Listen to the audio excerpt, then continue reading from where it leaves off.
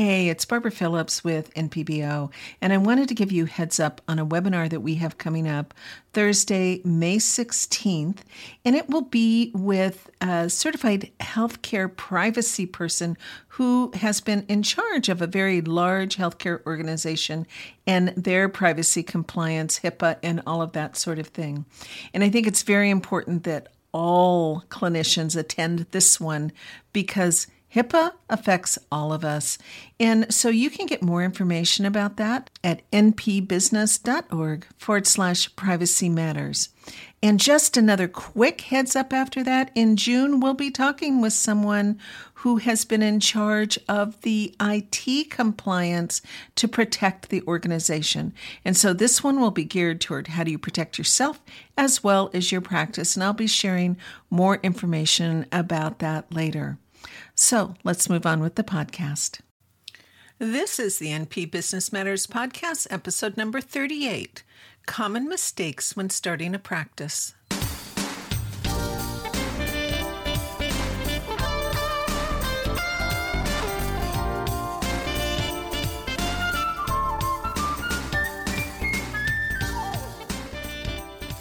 And welcome to the NP Business Matters Podcast. I'm your host, Barbara C. Phillips, founder of Nurse Practitioner Business Owner and Clinician Business Institute. And since 2007, we've been providing education, resources, and support about the business of being a nurse practitioner. You can learn more by visiting npbusiness.com and clinicianbusinessinstitute.com. Now, today, I'm going to be talking about mistakes that I've seen nurse practitioners make when starting a business. I get so many questions where so many people have put the cart before the horse, or they've run into other problems when getting started or even operating their business. And I think it's really important to learn from the mistakes of others so that you don't repeat them. So that's what I'm going to be talking about today, mistakes that I've seen NPs make when starting a practice. So let's go ahead and get started.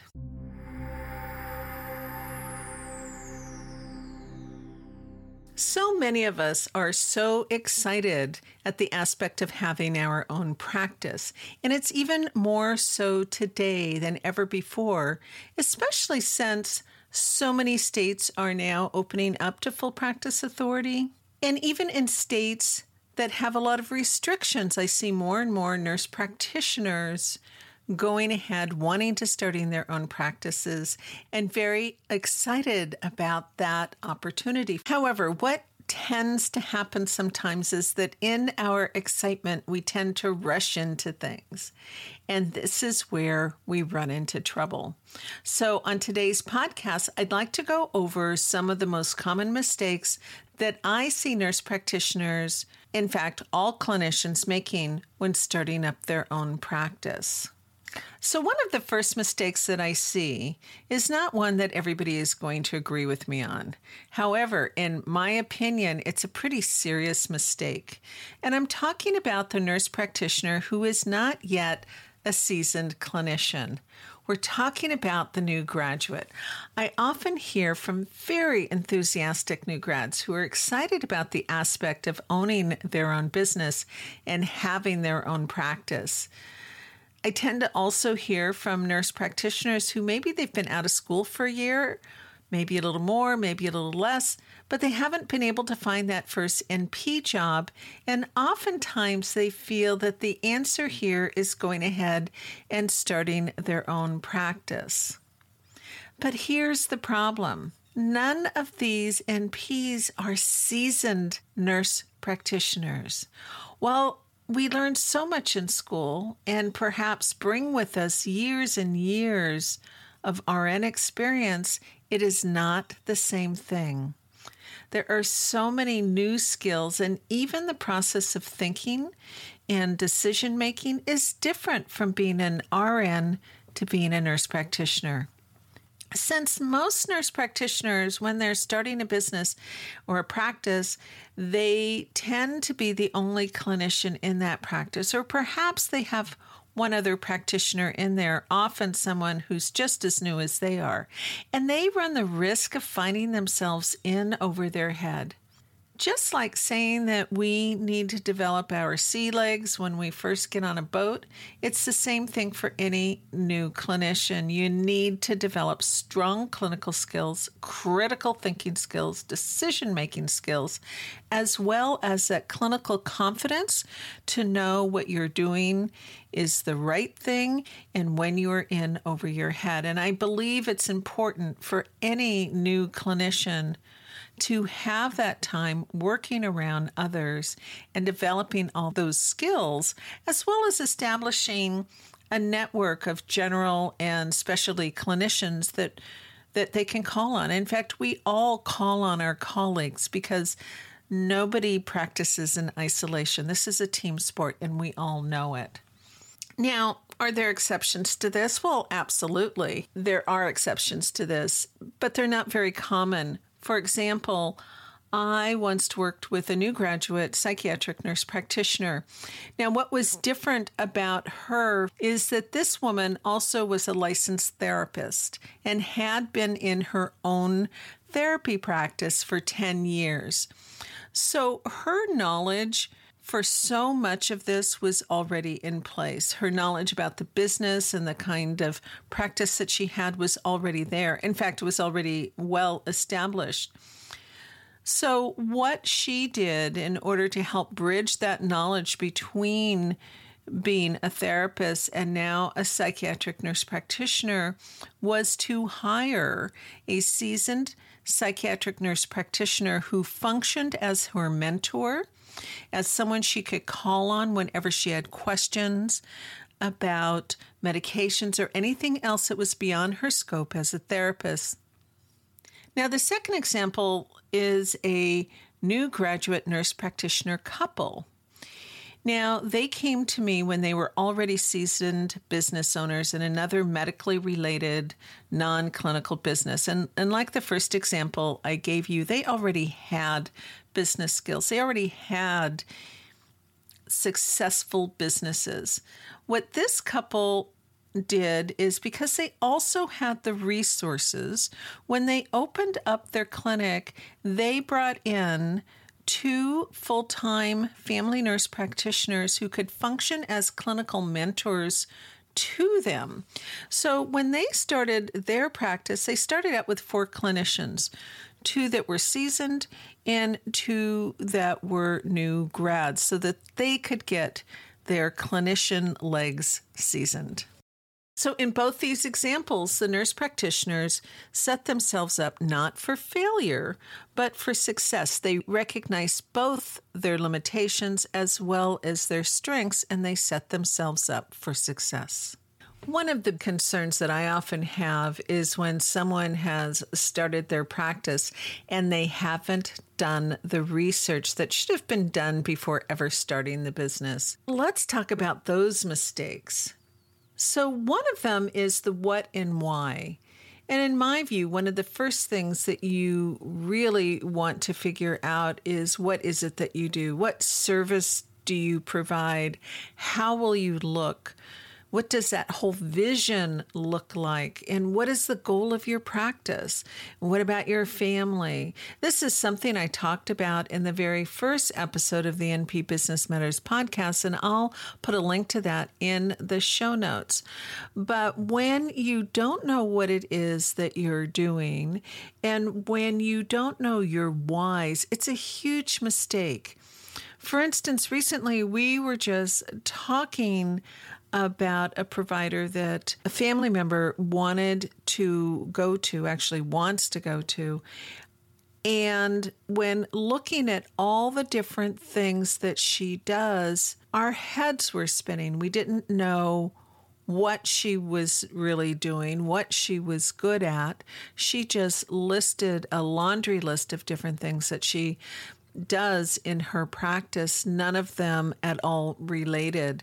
And so you do not want to confuse your patients, your customers like that. And I've seen this being done by too many nurse practitioners. Decide what it is that you're doing and start there. You don't need to overwhelm people with a variety of different services that may be unrelated.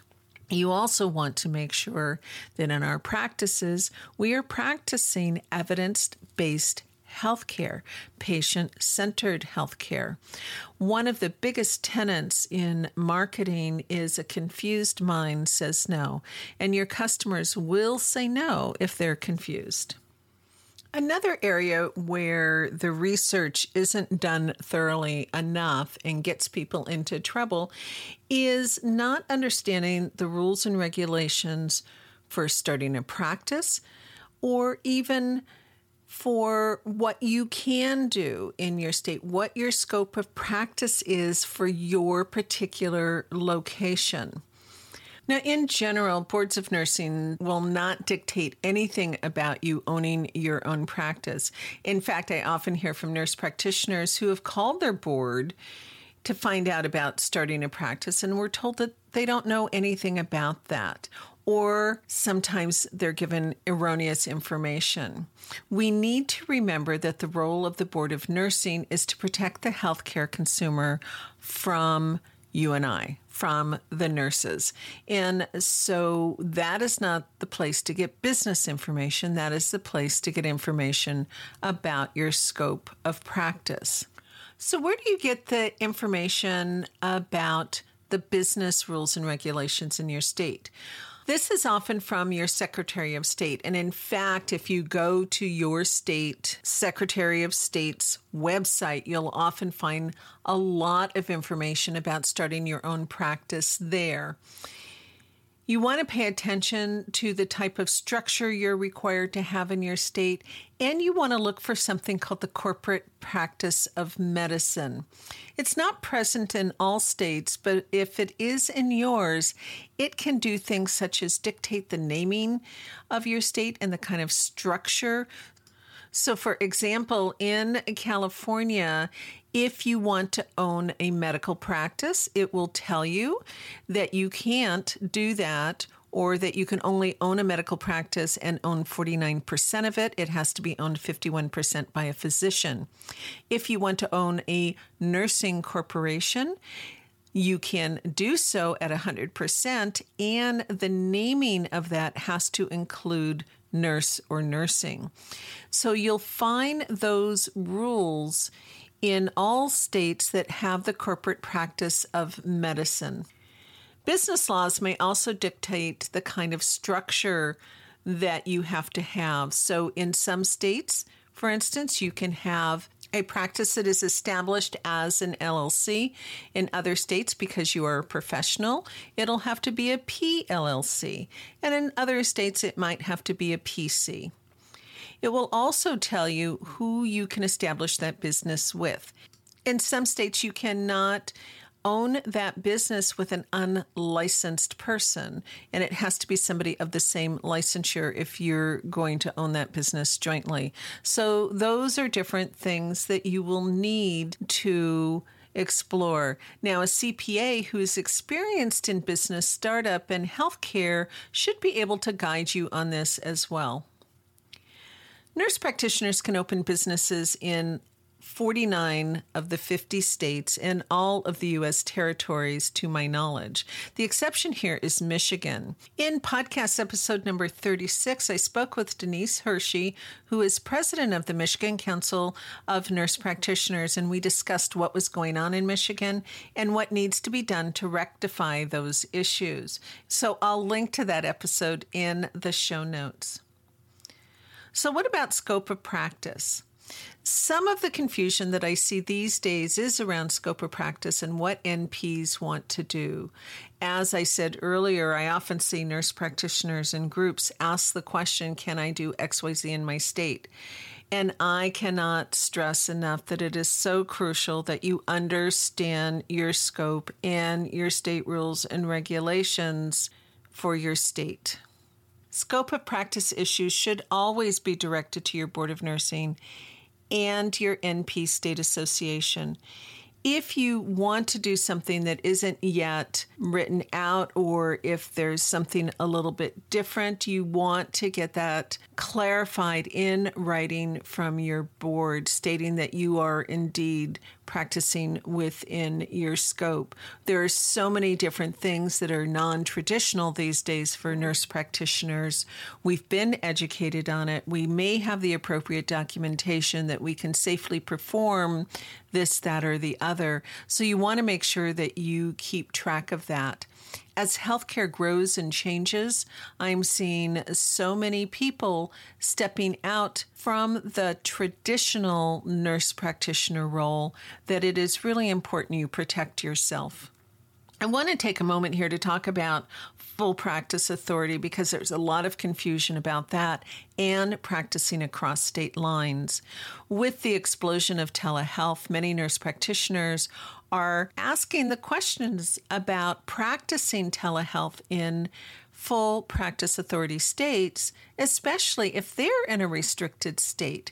And there's a lot of confusion, and I see a lot of misinformation out there. You are required to be licensed and follow the rules and regulations in the state in which you are located and the state in which your patient is located.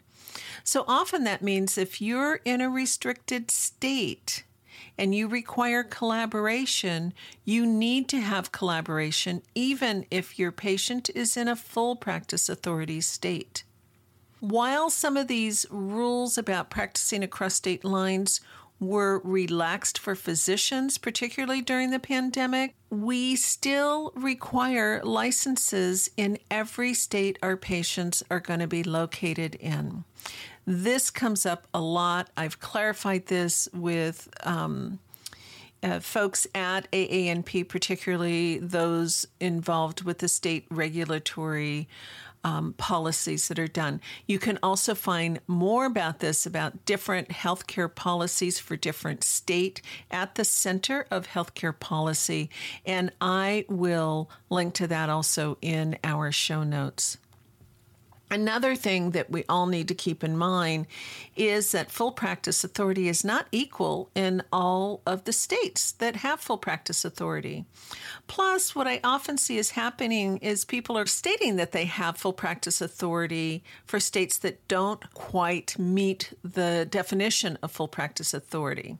So the definition of full practice authority, according to the American Association of Nurse Practitioners, is that you are able to practice to the full extent of your education without physician involvement in your practice. So if you're in a state that requires you to have perhaps a one-time attestation, then it's not a full practice state because you still have physician involvement in your practice. So I think it's really important. And right now I'm seeing a lot of people talk about California having full practice authority with a rule that was recently passed there. And that's not true because you still need to have physicians sign off on your protocols.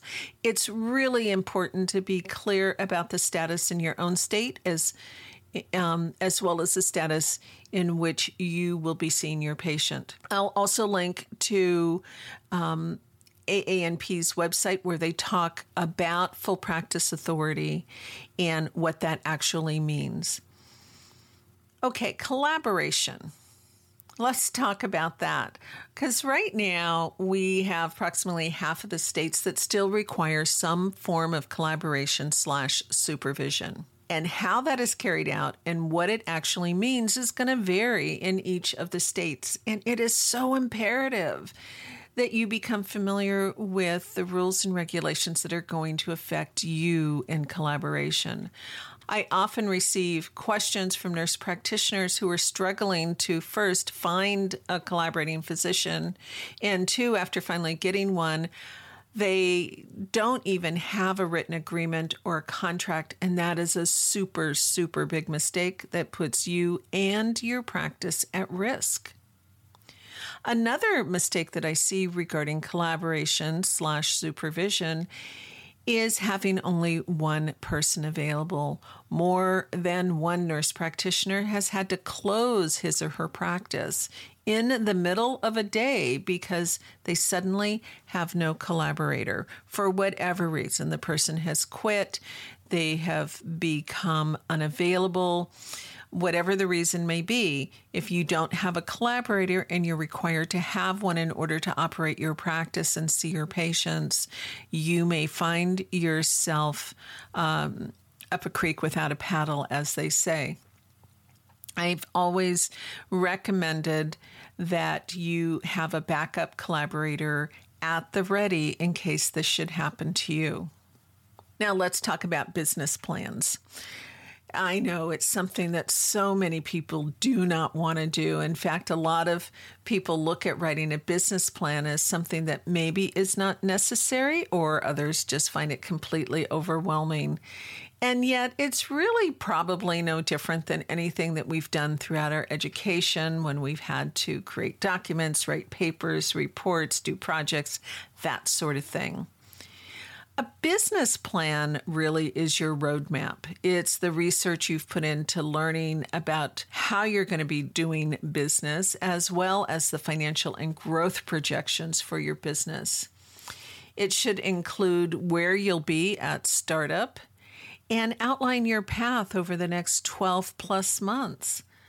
A big part of a business plan is your financial projections, and it's absolutely one of the most important things that needs to be done when you're planning out your business. Once you've identified what it is that you want to do and how you're going to do it, and you start putting it on paper, a good chunk of this is going to be looking at the revenue that's going to be coming in, as well as all the money that is going out of your business, your startup costs, your operating expenses. People will often tell me, well, I don't know. Where do I find these numbers? How do I know what it's going to be? Every single one of us have done something called a community assessment back in Nursing 101, maybe 102. So you want to do that kind of thing, but with a focus on your business. You want to know what's available. What is it going to cost you? Who else is doing the work that you want to do? And what does that look like? What are they charging for services? You want to start asking those questions and more as you do all of this research. Probably too often I get asked the questions, well, what does it cost to start a business? And my honest answer is, well, it depends. It depends on the type of business that you're going to be starting, where you're going to be starting it, and so much more. So, for example, if you're going to start a brick and mortar practice, actual clinic in a building, and say you're going to do this in San Francisco, the costs are going to be completely different than if you were doing it in a small town in Kansas. And the same is true if you want to start a mobile practice. Your cost is going to be a heck of a lot more in San Francisco or New York, just getting around town, than it would be in a small town in another state. That's why it's so important to do the local research. And when you begin to look at income, location can be equally as important. So if you look at Medicare reimbursement, again, say in San Francisco or New York, you'll find that it's higher than for the same service in a more rural part of your state. It's almost impossible for me to list all the things out that you'll want to consider when looking at the cost. And I can't do that on this podcast, obviously.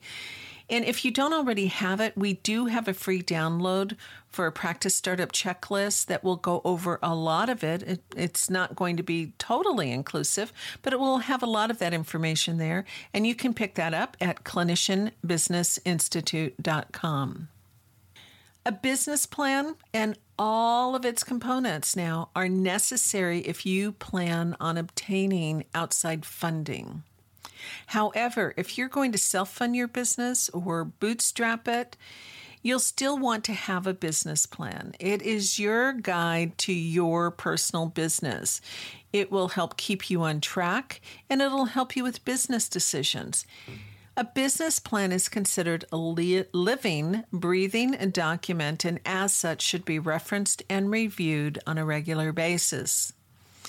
If you feel the need to learn more about writing a business plan, of course, you'll find our course over at Smart Business Planning for clinicians at clinicianbusinessinstitute.com/bizplan. Let's talk about marketing, because this is a huge mistake that I see clinicians making. Marketing tends to be something that people wait to think about until they've already started their business. And what happens is the clinician finds themselves open, but with no patients. Nobody is coming through the door, whether that door be the internet or that door be a front door. Marketing needs to be part of your business plan, and it needs to begin as soon as possible. There should be a section in your business plan that addresses a marketing plan. Once you have established your start date, you should be ready to hit the ground and begin your marketing. One of the biggest mistakes I saw around this was I saw somebody rent a space, outfit their office, open their front doors, and they hadn't done any of the research. They didn't know where they were going to get their patients. They didn't even know what kind of patients they were going to have. They had no idea about their reimbursement rates, and they hadn't even started their credentialing. So I cannot stress how important this is. And since I mentioned credentialing, let's talk about that, because there's a lot of misconceptions and a lot of mistakes made about this. Credentialing takes, on average, 3 months or more to happen and to have those contracts in hand so that you can begin billing. To my knowledge, no one, with the exception of Medicare, allows you to see your patients before the credentialing process is completed and that you can back bill. So you want to make sure that this is something that you start up as soon as you can. And we do have more information all over the blog and at Clinician Business Institute about credentialing if you need assistance there. Obviously, there's a lot more to starting a practice, which I will be covering in future podcast episodes. But some things that you might want to keep in mind are things such as coding, billing, documentation, clinic operations, business operations. And depending on the size and complexity of your practice that you're starting, you may need to consider what you're going to do about staffing and all the peripheral processes that need to take place when you have staff. And let's not consider the in-depth financial policies, procedures, and compliance that you also want to make sure is in place. There's so much more to consider when starting a practice. And as I've mentioned previously, if you want to learn more about that, I encourage you to check out all of our courses at clinicianbusinessinstitute.com, including our practice startup system, which teaches you how to start your own business and practice from A to Z.